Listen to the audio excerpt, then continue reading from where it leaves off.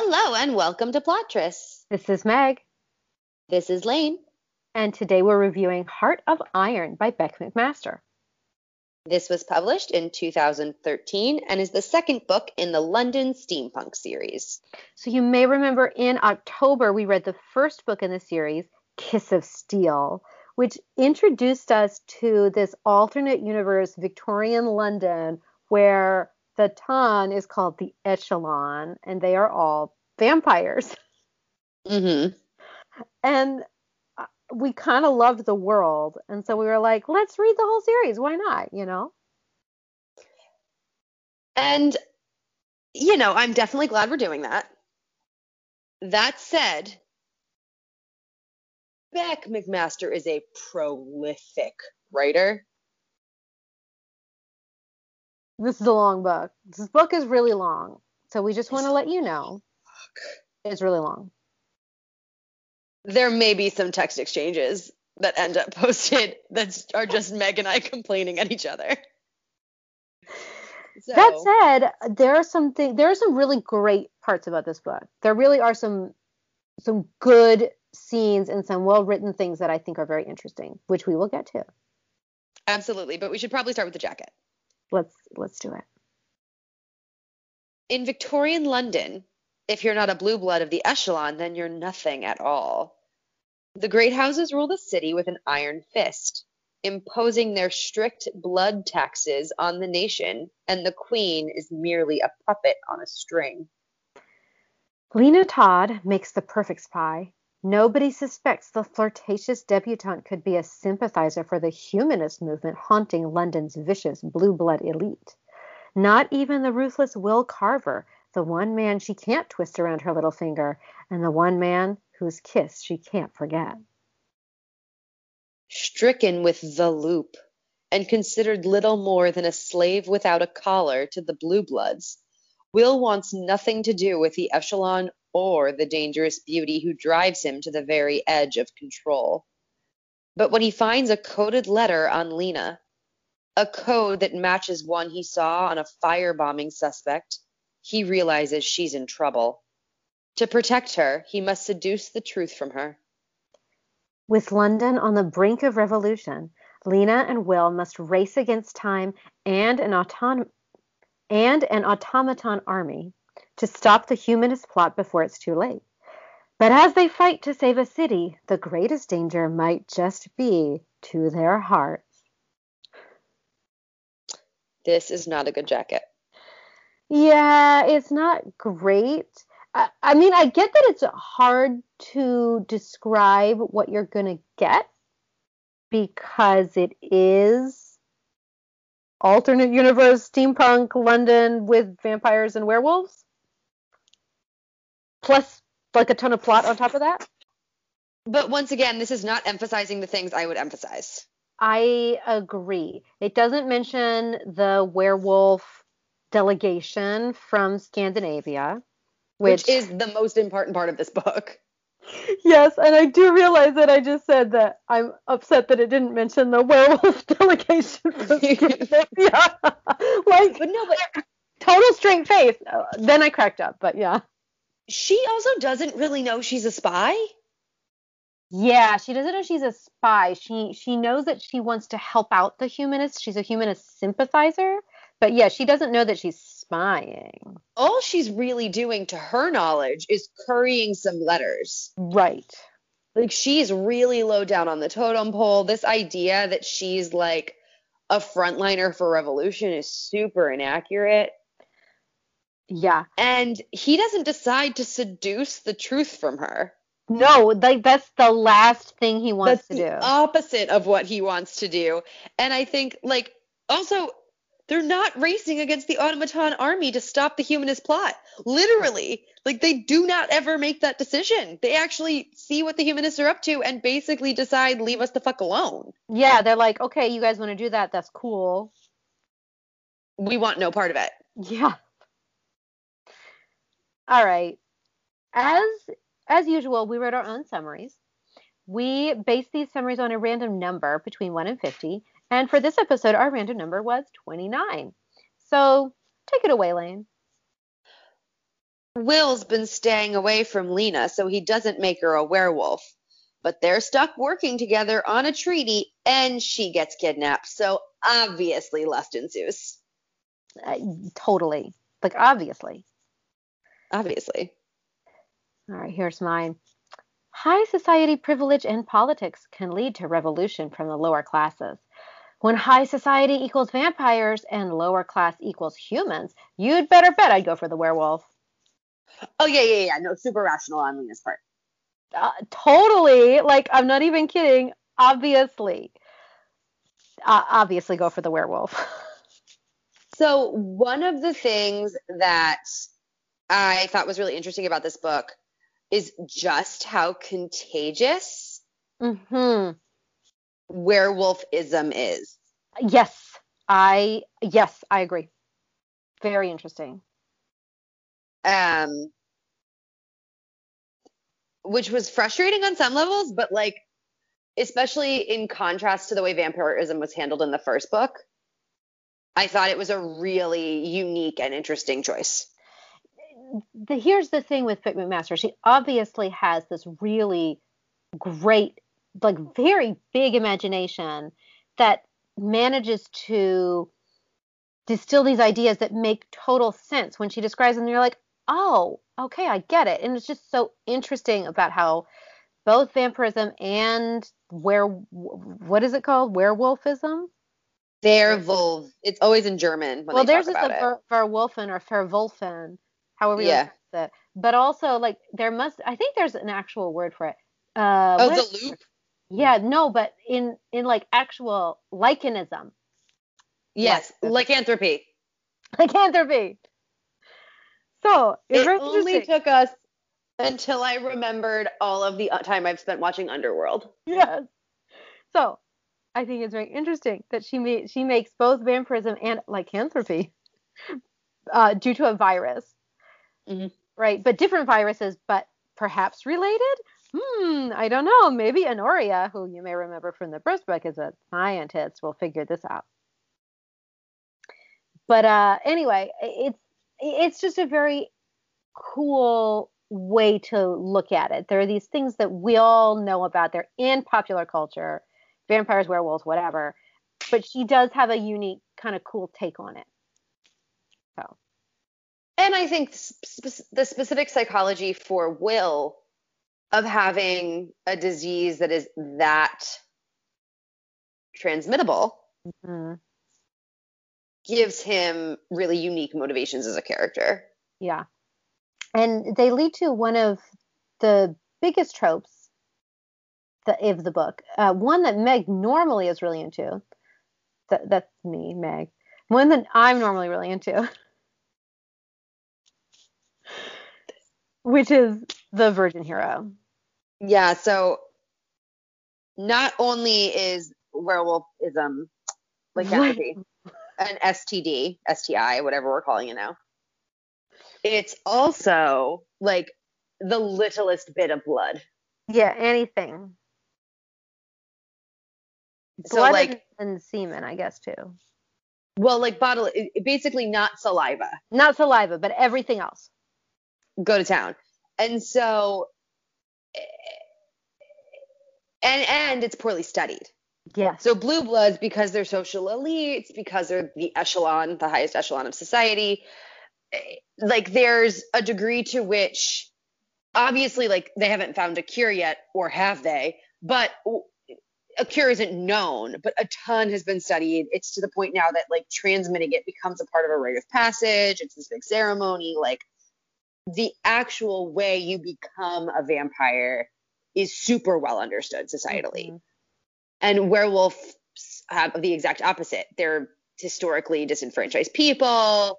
Even the societies that still practice it are not super scientifically advanced. And so there isn't, like, not only is it hyper contagious, it's also poorly understood. Mm-hmm. And so he's basically kept himself away from everybody. Yep. And that's part of why, if you recall from the first book, Will was so conflicted about Blade feeding from him. Yeah. because it was literally a degree of physical closeness like he did not allow himself to have because of how contagious the Well, loop is. he could be physically close to him. He got aroused because, of course, Right. vampire spit apparently is like the greatest aphrodisiac ever. How Um, sexy. but also it was safe to do so. So he's like, okay, maybe I'm gay for Blade, and then we can have a relationship because I won't kill him by having Yep. sex with him. Fortunately or unfortunately for him, Blade wasn't gay for him. So I was a little bit bummed that this book didn't go into that at all. yeah, me too. I agree. This is all. So this is basically us thinking back and being like, oh, we get it. But this isn't brought Yeah. up in the book. Right. Like you just, it gives you additional context reflecting on who Will's character was in the first book. It really doesn't come up here at all. Yeah. So he's a virgin hero. Another of my favorite tropes is the gentleman lessons. So Lena convinces Will, and he only gives in because, well, lots of plot reasons. But she has to teach him how to be a gentleman and how to enter society. So a lot of dancing lessons, a lot of etiquette lessons, how to drink tea, how to, Yep. whatever. It's so much fun. I love these stupid gentleman lessons. They're so great. Well, and they're great, but they're especially great when it kind of gets put on its head in this, like it does here, where it becomes very apparent that the gentleman in question knows how to behave and is just choosing not to. Oh, totally. Yep. So good. She literally says at one point she's hungry but not for food. Oh, yes. Oh my God. It cracked me up so much. I will call that out every time. Normally I'm like, yeah. But here I was like, I really feel like Beckman Master was like, yep, we're going there. You know?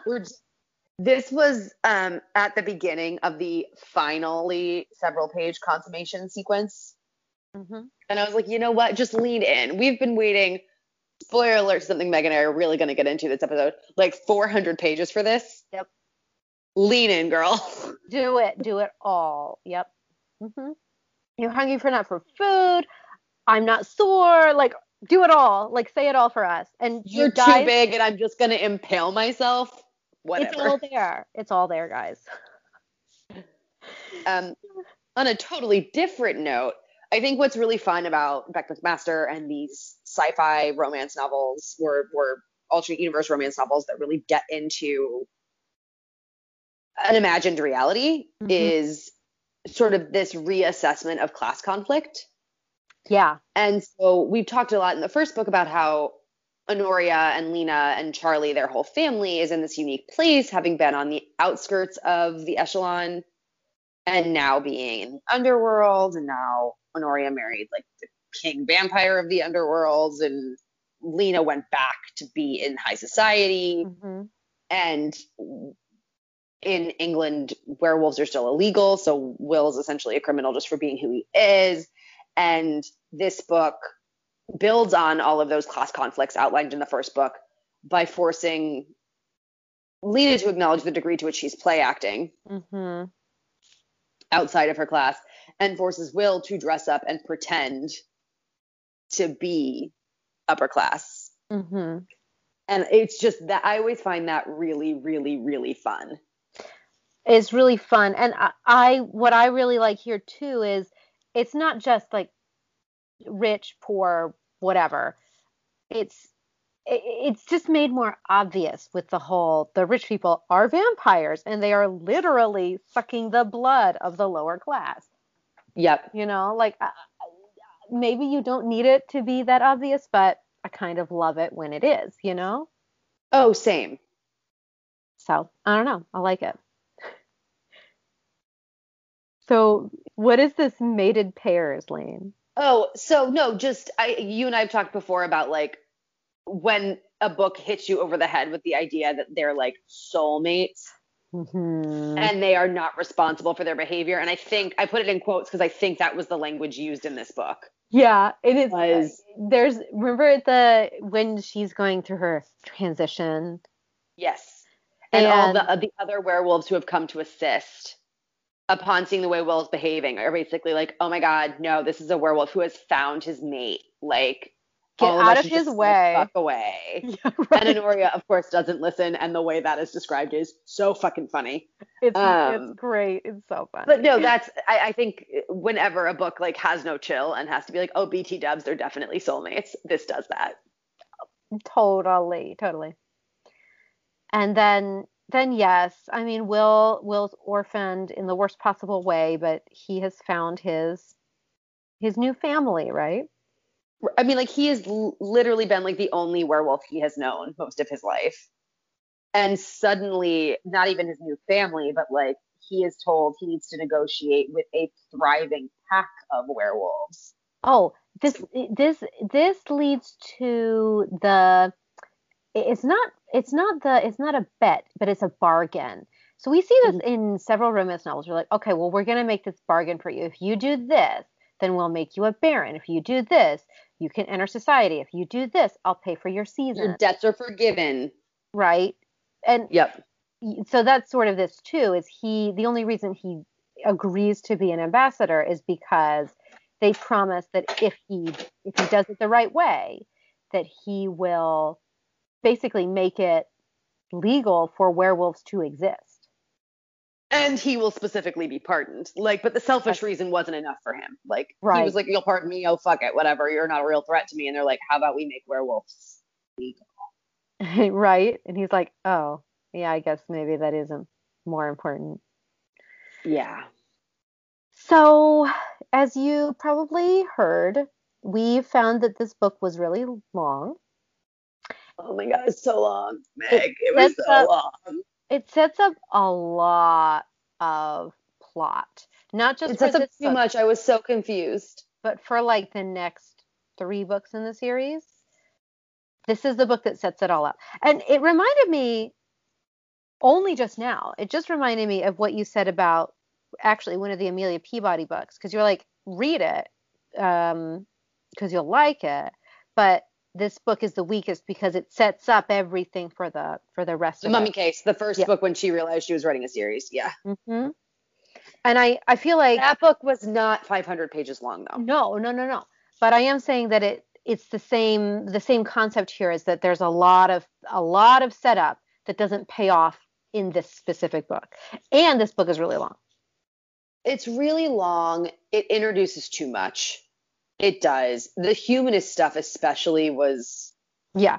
Because there are not. humanists that Lena's like, okay, or Lena's like, yeah, I agree with them, so I kind of want to support their cause, but then it turns out there are factions in the humanist cause, and there's infighting, and then they're plotting to do certain things, and then the Echelon is plotting to do certain things. Like, does the Echelon actually want to have an agreement with the werewolves, or do they want Will to fail? I don't know, maybe. But then there's also like Lena as a debutante and navigating the social circles within the echelon as an outsider. And then there's also the Scandinavian werewolf delegations we've been talking about.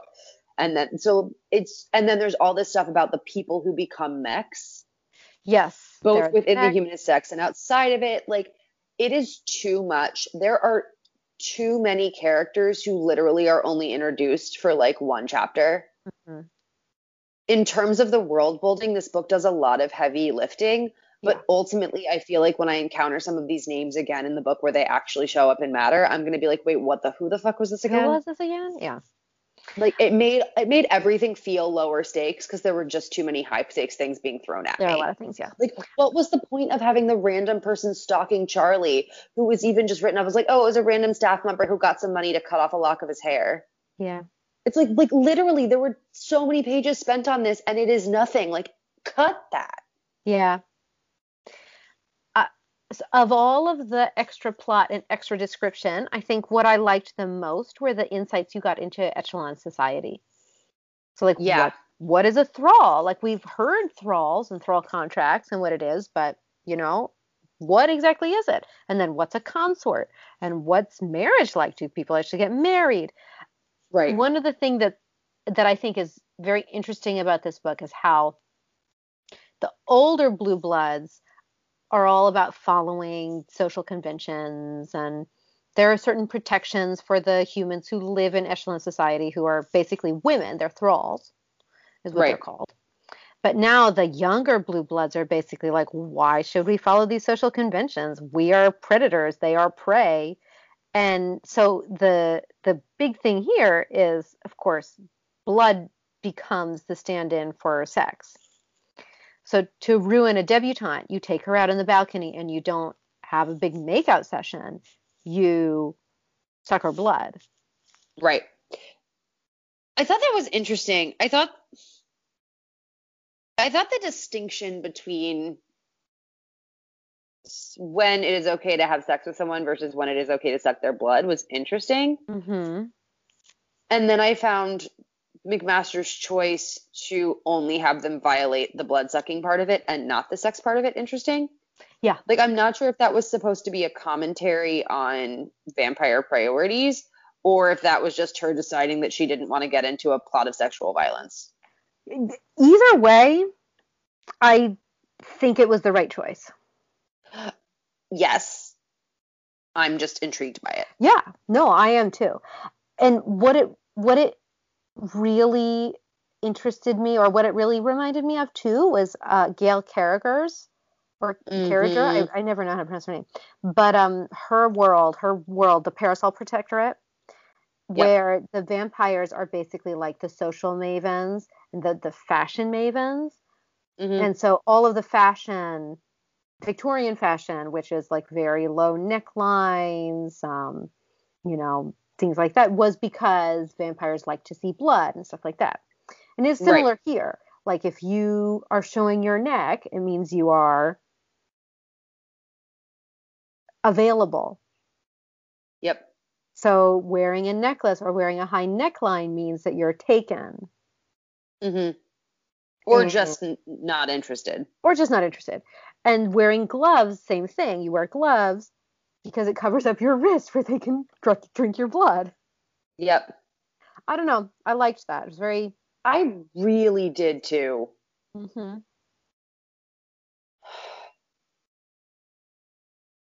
The hard part is like this world is super intriguing. There's just like literally 150 pages of this book where I was straight up bored. Yeah. And I don't know how to remedy it because like I'm looking forward to seeing the resolution of all of these plot points, Mm-hmm. but this was an information dump, not a story at certain There points. was a lot of it that wasn't story. Yeah, I agree. Actually, speaking to your point of how McMaster chooses not to have sexual violence, but prefers blood violence, physical And violence. like in one of the scenes, at least with one of Lena's friends, it's very violent. Mm-hmm.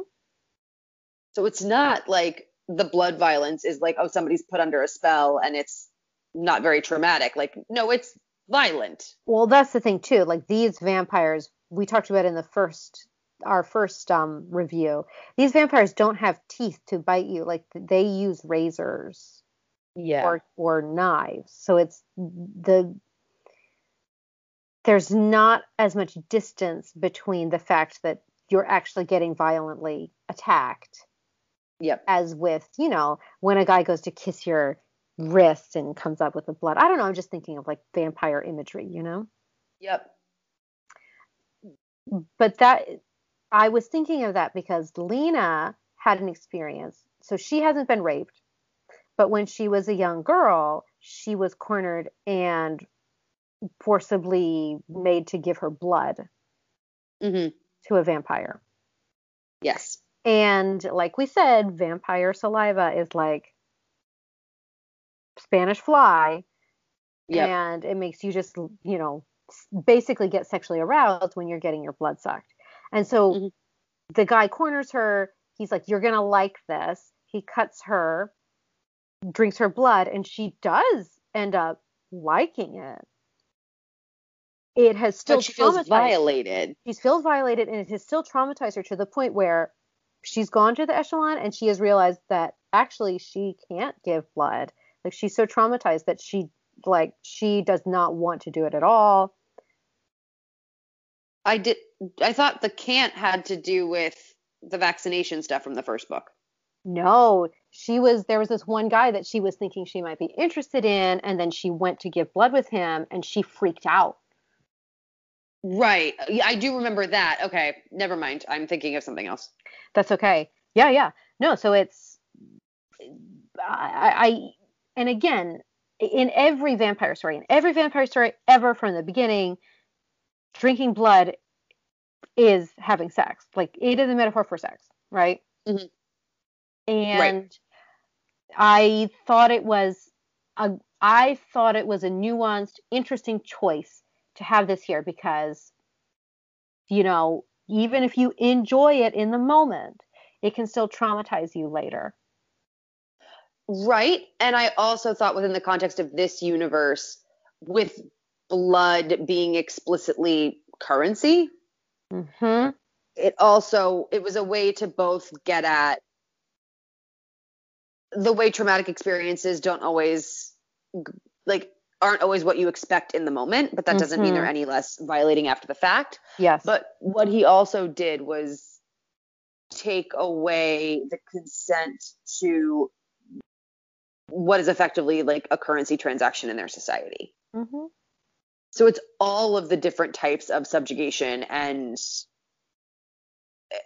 violence like balled into one. Mm-hmm. But anyway, so there were certain choices and certain parts of it that I was like, yeah, thumbs up. This was great. So there were parts of this book that I was really struck by. Right. They were just between several pages of information. Between like 50 pages of other information. Yeah. Mm-hmm. Yeah. So let's talk about the word loop. So this is a really ridiculous thing to get annoyed at, but loop with an E at the end, Loupe, means magnifying glass Yep. in French. Loup means wolf.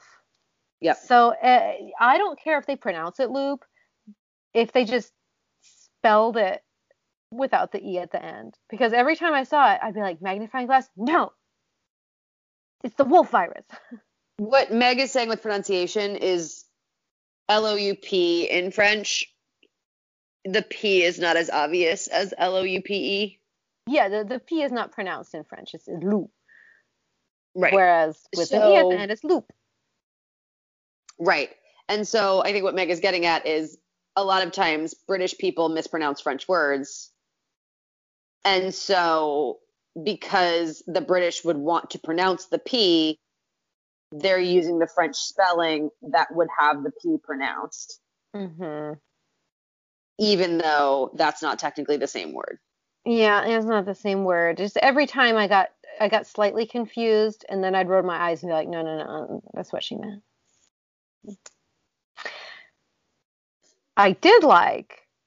Something I did like was that there were werewolf clans in England or on the British Isles, but they lived in Scotland. They were the Scottish werewolfen clans that were wiped out. Scottish. Will is Scottish.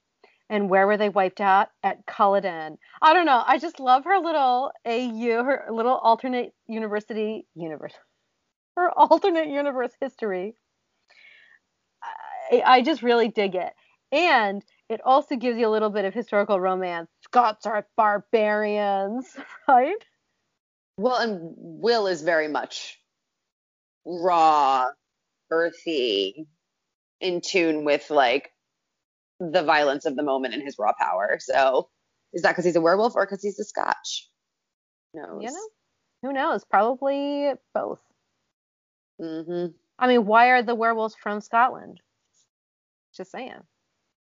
It seemed like it was a Northern Europe thing because even all the visiting werewolf clans were Scandinavian. Mm-hmm. And I know, like, historically accurate, Scotland was taken over by Vikings quite a few times and still has isles with, like, significant Scandinavian heritage. Again, she did a great job with this.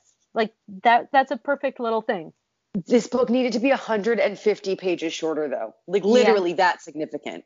I'm not I'm not denying that. All right. Anything else you want to say before we get to content warning or offensiveness? No, I think I'm good. All right. So content warning, there's a lot of violence in this book. Yep. There's a lot of fighting. There's vampire fighting, there's werewolf fighting, there's humanist fighting, there's a lot of vampires cutting women with blades without their consent because they're trying to get to their blood. Yes. Yeah. That said, I don't think there's any sexual violence if we don't count blood as sex. The blood. That said, it is a metaphor, and I have to say I prefer that to like an actual rape. Every day of the week. Mm-hmm. So, other than that, and the fact that the book is really, really long. Yeah, I think it's everything to do with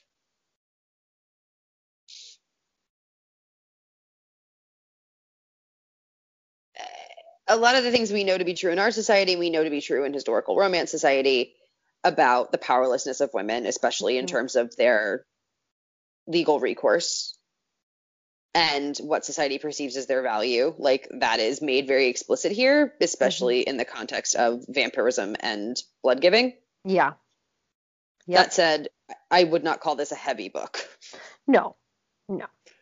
I agree. Sexiness. I don't even know. I don't know. Like, this book is tonally weird. Yes. Because these two characters, like, want to have sex so bad.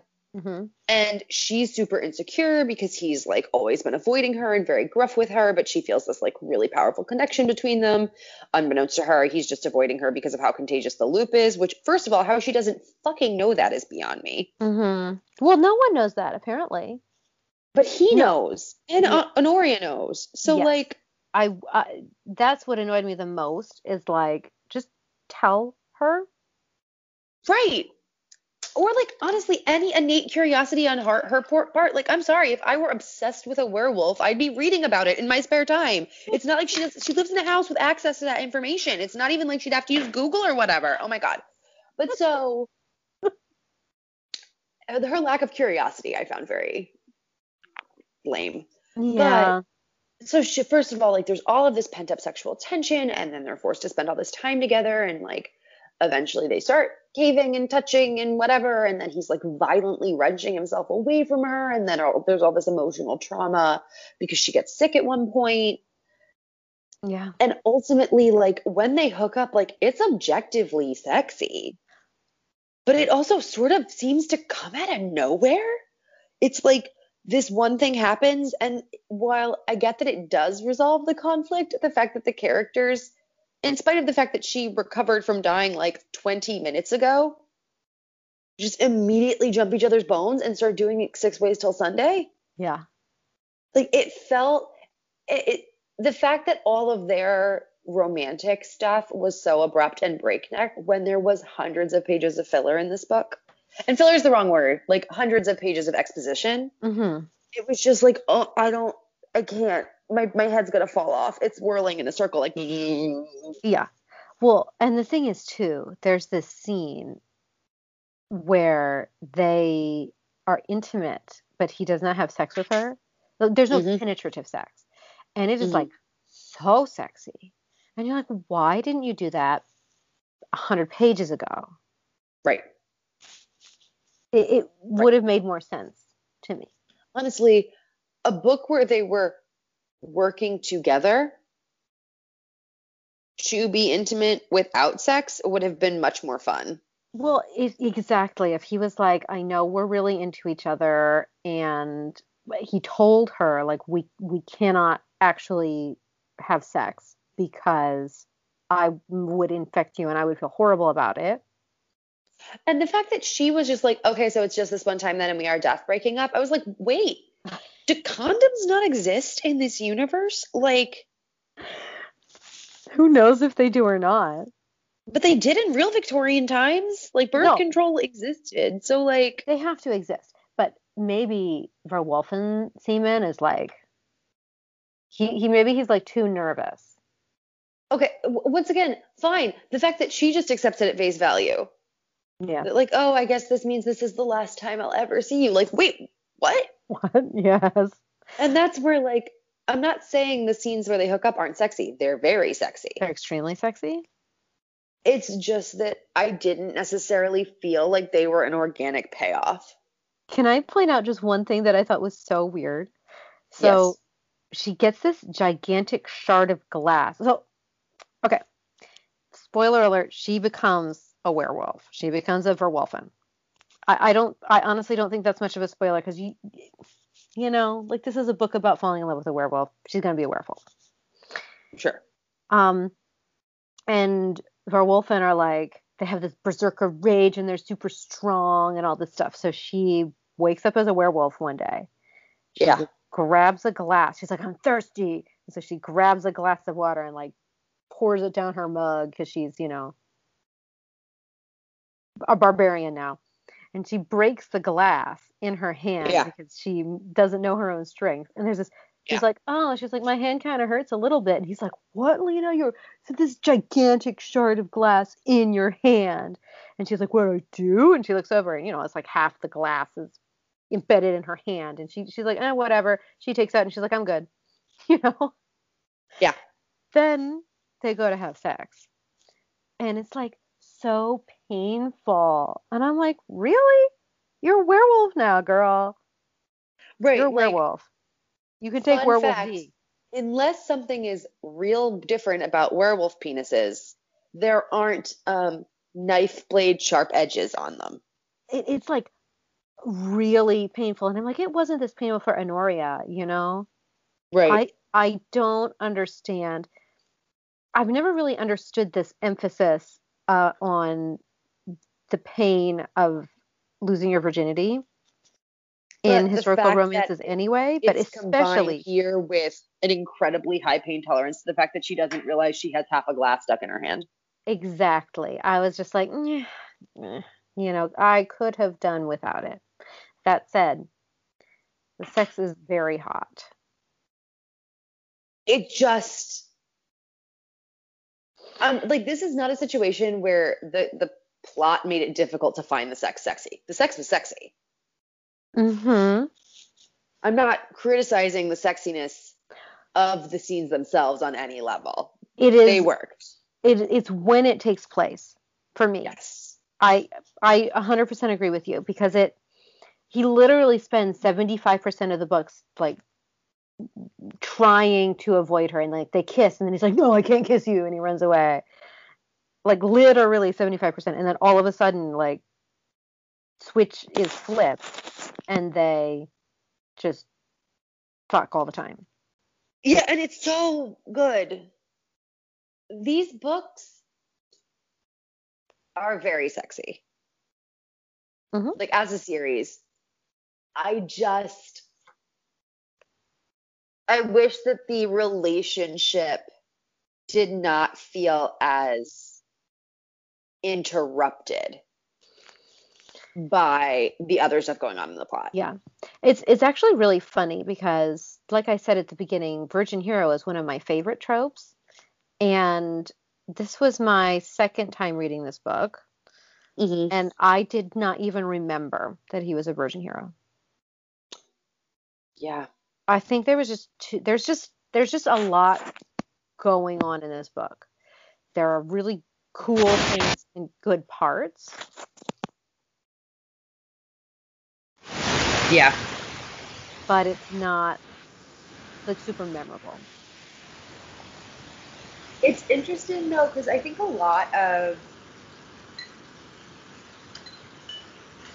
in a standard historical romance that isn't an alternate universe, you kind of have two reasons for staying a virgin as a man, right? And we can get into the differences with female virgin heroes, and we've talked about that a lot on the podcast before. You're basically either morally choosing to not have sex, and usually it's not about the sanctity of marriage. Usually it's about not disrespecting women, not using women, recognizing power and balance, all of that stuff. Or the flip side is you have like the guy who is so socially awkward that it's never like just talking to girls is too hard for them, let alone having sex. Mm-hmm. Like, those are sort of the two reasons.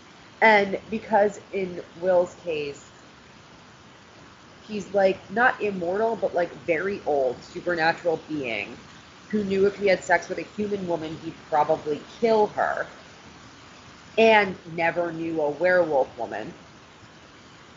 And the only vampire women who exist are in the echelon where he is a wanted criminal.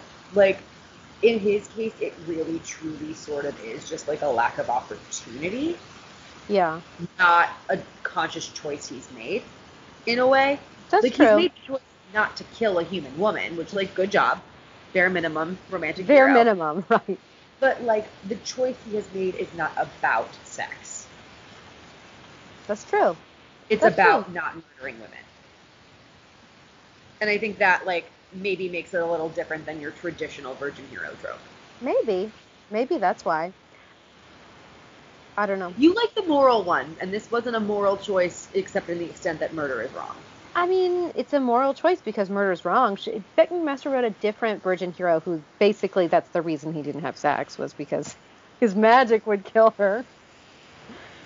And I love that one. I'm sorry, in all seriousness, in these, like, sci-fi books or, like, AU or whatever, what's the fantasy, I love the could fuck to death trope. Mm-hmm. Like, literally, the concern is I will kill you with my dick in one way or another. Yeah. Like, yep. I get hours of entertainment out of that. So. Oh, yeah. He's like, my magic is is death magic, and I'm afraid that if I experience the ultimate pleasure, I would also want to stop. But did you think that was a virgin hero book? Yeah. Do you remember that being a virgin hero book? Okay. 100%. Yeah, then I wonder why you don't really. Will doesn't strike you that way. Well, I think he does.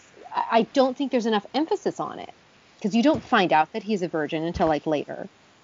Until. Sad breakup sex scene.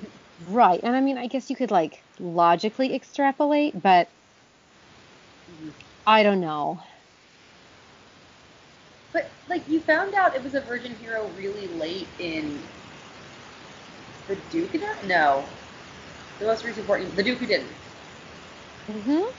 And you still love that one as a virgin hero trope. I think it has to do. I also think it has to do with how the heroine reacts. Mm.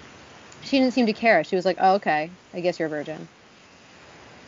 She viewed it more as like that is a side effect of being a werewolf I had not thought about.